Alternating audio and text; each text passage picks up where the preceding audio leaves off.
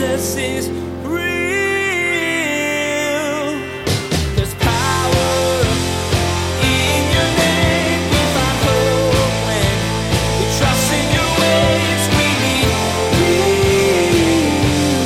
Jesus is real. We forget what awaits us. We forget that there is a promise of a future that is so much more extravagant than all of the issues of today. We allow the sufferings of this present time to make us bitter rather than allowing the hope of glory that awaits us to keep us better. We have to keep things in perspective. The hardships in this world can take a toll on you. There's personal heartache and disasters around the world on the news. All of it makes you groan along with creation for the day when Jesus comes back. Instead of getting distracted by all of the chaos, Pastor Daniel will encourage you today to keep your heart focused on eternity. Be present where you are, but remember what's coming next. Eternal life with the Savior of this broken world. Now, here's Pastor Daniel in Romans chapter 8 as he begins his message, Eyes on the Prize. Jesus is real. So I don't know about you, but I am always battling being distracted.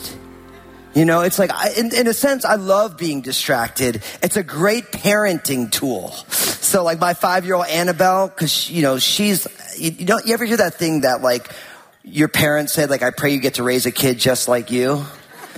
Well, that's my Annabelle. My Annabelle is me, except in a little girl's body. And so when Annabelle gets going on something, which happens all the time, distraction is our best friend. Because really what happens is she'll get all worked up about something and I'll do something and she'll get really upset. I'm like, hey, Annabelle, you want some candy? Great. She's in a great mood in like 3 seconds.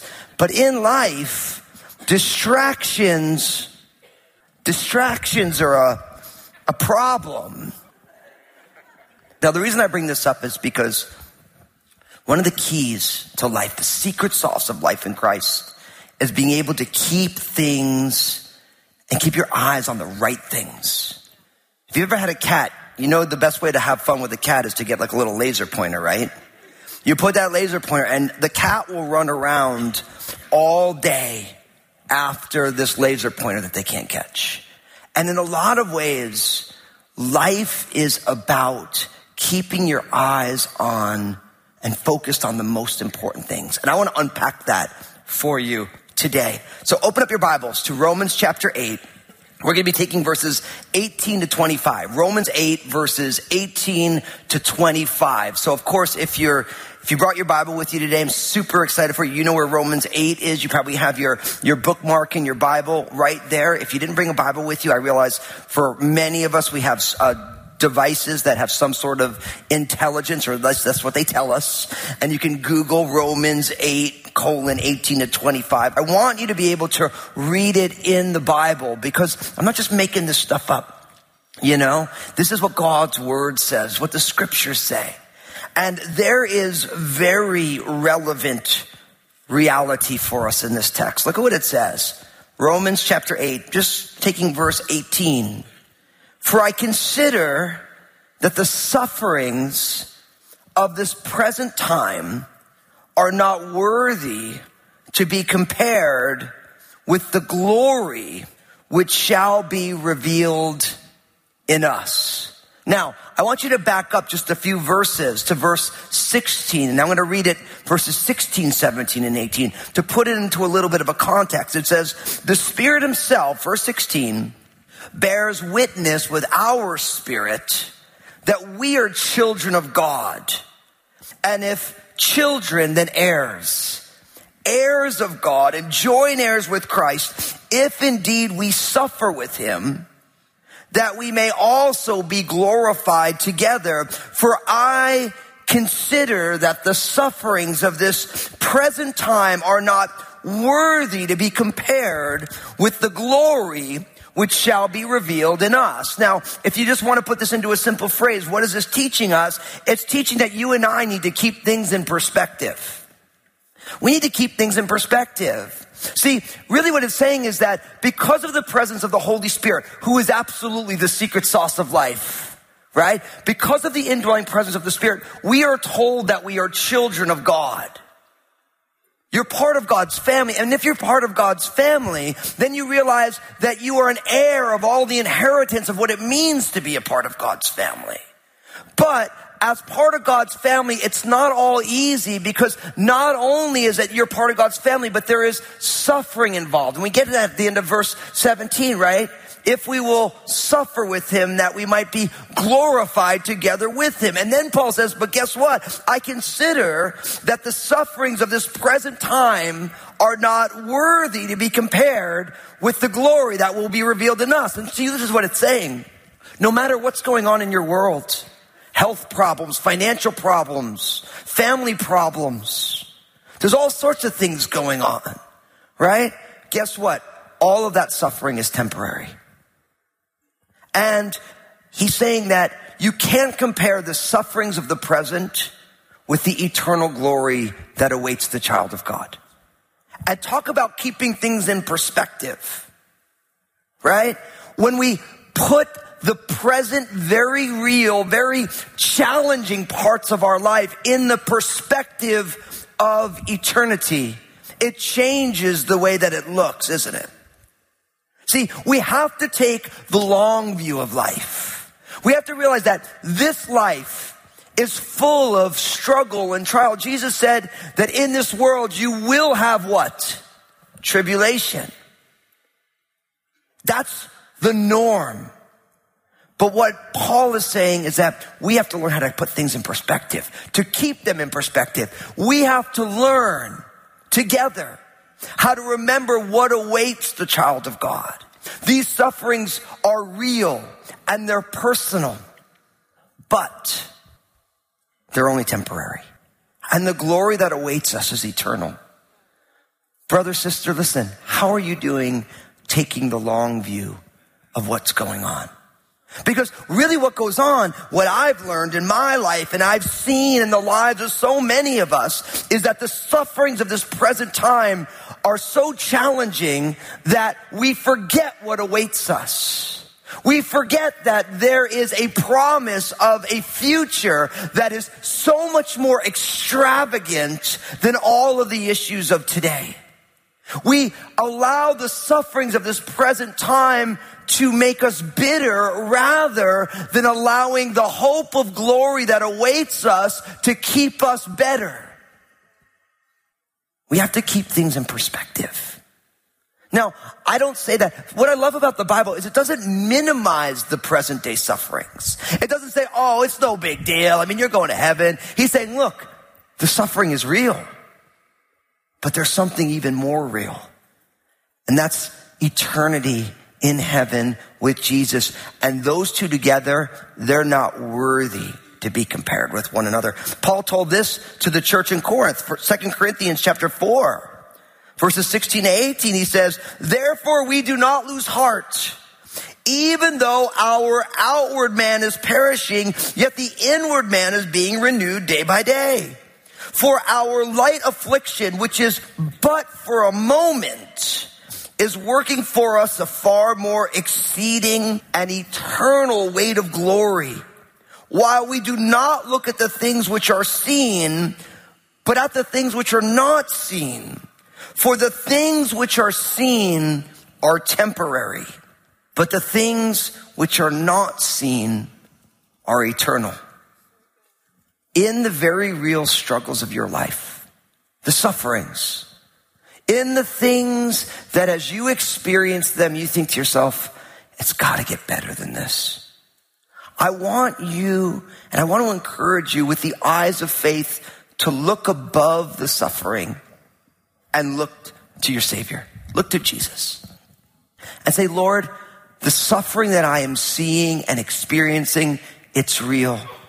But my eyes are moving beyond that to get a perspective on eternity.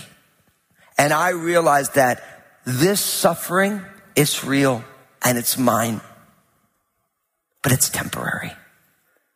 And when you really think about the length of our lives, I was just reading that the Guinness Book just named there's a woman who's 116 years old, the oldest woman alive. And I think to myself, good for her. You know what I mean? Like, man, I want to be around at 116. You guys probably don't want me to be around, but I want to be around. But guess what? 116 years in the light of eternity is a drop in the bucket. They're not even comparable. And brothers and sisters, we need to have the long view of this. We need to have the eternal perspective. Put the struggles and the trials that you find yourself in the greater perspective of eternity, where there's a glory that awaits each one of us as God's children. Now, moving on from there, in verse 19, it says, for the earnest, this is Romans chapter 8, verse 19, for the earnest expectation of the creation eagerly waits for the revealing of the sons of God. For the creation was subjected to futility, not willingly, but because of him who subjected it in hope. Because the creation itself also will be delivered from the bondage of corruption into the glorious liberty of the children of God. For we know that the whole creation groans and labors with birth pangs together until now. Now, you want to talk about sufferings? This teaches us the biblical view of all the suffering that goes on in all the world. And this is what these verses teach us. Now, I realize that when I read it, some of you are like, what does that mean? And I'm happy you wanted to know because I'm going to explain it to you. Here's what you need. This is what these verses teach. It teaches that creation labors for the birth of the new creation. All of creation, all of the created order, everything that is today is groaning with labor pains for the birth of the new and renewed creation. See, not only do we suffer, but what the Bible teaches is that when Adam and Eve fell in the Garden of Eden, not only did humanity fall from its place of perfection, but all of creation broke with it. Every time you hear of a tornado, a tsunami, an earthquake, a mudslide, all of these things are labor pains of creation. Now, as a husband, I've never had a labor pain. But my bride, Lynn, she's Superwoman. Now, each labor pain that comes, is it painful? I've been told yes. Right? Tell you a funny story about that. I'll never forget this, one of my classic bad moments as a husband. I remember when Lynn was having contractions for our second child, Maranatha. I remember we were living in a townhouse and our car was kind of parked a little ways up. And so I remember that Lynn went into labor in like the middle of the night. It was like 11 o'clock. So I woke up to hear her laboring, and I'm like, oh, okay, here we go. And so I got myself up and, brushed my teeth. I'm ready to go. And Lynn, I knew that I needed to make sure that everything was ready because she was not going to go to the hospital early. Right? And I remember that when she finally said, okay, I'll go to the hospital, I needed to be ready to go. So I ran up to get our car to back it down so she got door-to-door service, Like I'm a good husband that way. Right? And I remember I was putting her go bag in the back of the car. Right? And I'm putting it in the back of the car. But at this time, Obadiah is like 3 years old. So the back of the car is like a buffet. And I remember I go and I put the bag in the back of the car. And in my mind, I just woken up. I must have eaten dinner about 6 hours earlier. And I'm thinking to myself, this is going to be a long night. So sure enough, I put the go bag down and there I see it. Distracted as I always am. A little hill of gold. Cheetos. And I remember I thought to myself, whatever you do, don't eat that. Now, I wasn't scared that it was going to be like bad because Cheetos never go bad. You know what I mean? But I'm like, if I eat this, I'm going to get in trouble from mama because she's right in the middle of something pretty important. But sometimes I act before I think. So I grabbed those Cheetos, I shoved them in my mouth, chewed real fast, found a water bottle, swished it around, cleaned it out of my teeth because I'm smart like that. And I walked in the door, and right as I walked in the door, Lynn was having a contraction. And all of a sudden, in the middle of her contraction, she looked at me with the eye of Sauron. Mid-contraction, what are you eating? Now is the only time Lynn has ever said anything mean to me in our entire marriage. Right there. And I said, nothing. You gotta pray for that poor girl. I knew better too. But in that moment, see, when I think of labor pains, that's what I think of. What are you eating? Poor girl. But here's the thing. With each labor pain, if you keep it in perspective, you realize that those labor pains, are they painful? I've been told so. Are they purposeful? Absolutely. Babies aren't born without them. And in the same way, as you look at what's going on in the world, and not just the human world, but with all of creation, the ecological world, there's not a week that goes by, given the fact that all of the world, we kind of exist right there on our computer screens. Right as you hear about a tornado, you have to think to yourself, that's a labor pain. There's a tsunami, that's a labor pain. Every time the earth does something in its brokenness, it's a sign of a labor pain, as all of creation is laboring and groaning for the coming, the consummation of the children of God. Look at what it says. For the earnest expectation of the creation eagerly waits for the revealing of the sons of God. It's saying that the hope and the expectation of all of creation, pick that word earnest expectation. It's a picturesque word that literally means when someone leans forward out of interest or desire. All of creation is doing the same thing. It's waiting for the revealing of the children of God. And then it tells us in verse 20 that the earnest, or for the creation was subjected to futility. Now that word futility literally means frailty or purposelessness. It has the connotation of decay. Really what it's saying is just like our bodies, and we've talked about this, how the bodies, right as they're born, they begin to die slowly. All of creation is like that. Because of the failing of Adam and Eve as the stewards over God's good world, all of creation fell with it, and creation is on that process of atrophy. It's happening right now. And sometimes if you read the scientific research about when the sun is going to burn out and when the ozone layer is going to go bad forever, and climate change and all these things. And for those of you who believe that climate change is political, it is, because all of these companies are making all sorts of things that are ruining this earth. Now, I'm not saying that it's not politicized, but if you don't think that climate change is real, just realize that we had snow and hail and it's going to be 60 degrees tomorrow.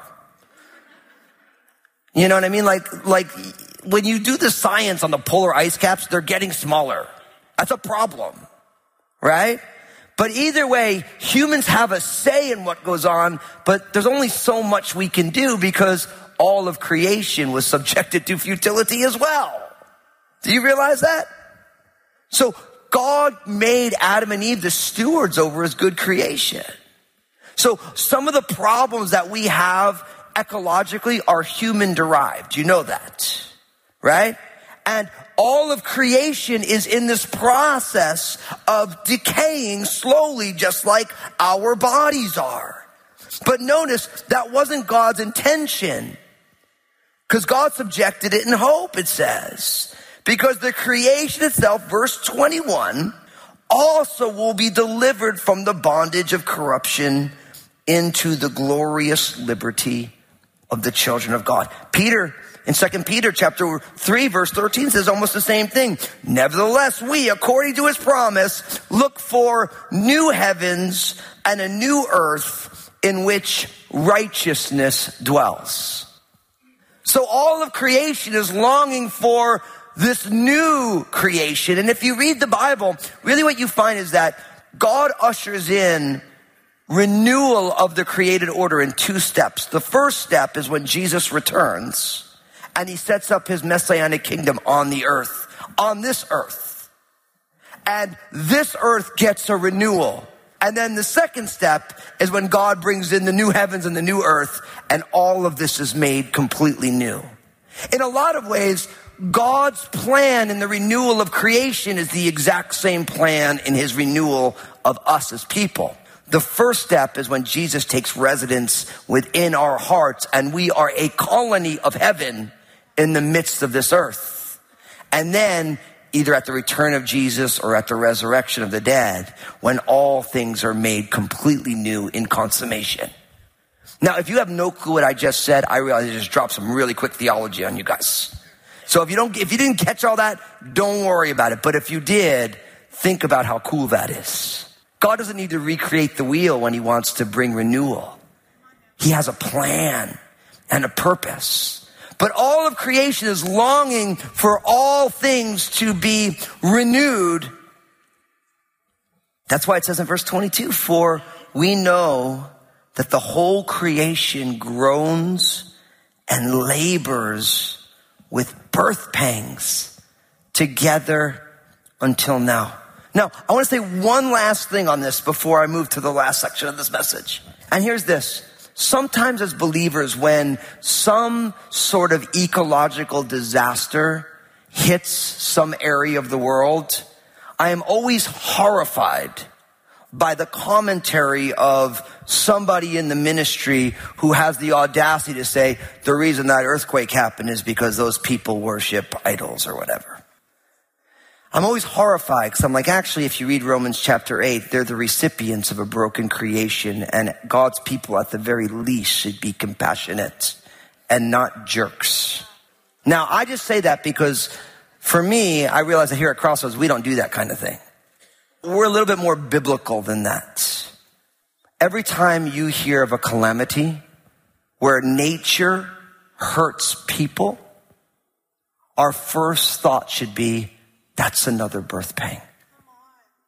Our second thought should be, God, will you take care of all those people there?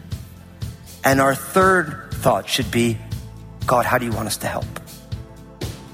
Because every single cataclysmic happening is a birth pang, and creation is saying, it's almost time. And when you read about the return of Jesus, it says that there will be more and more of these things.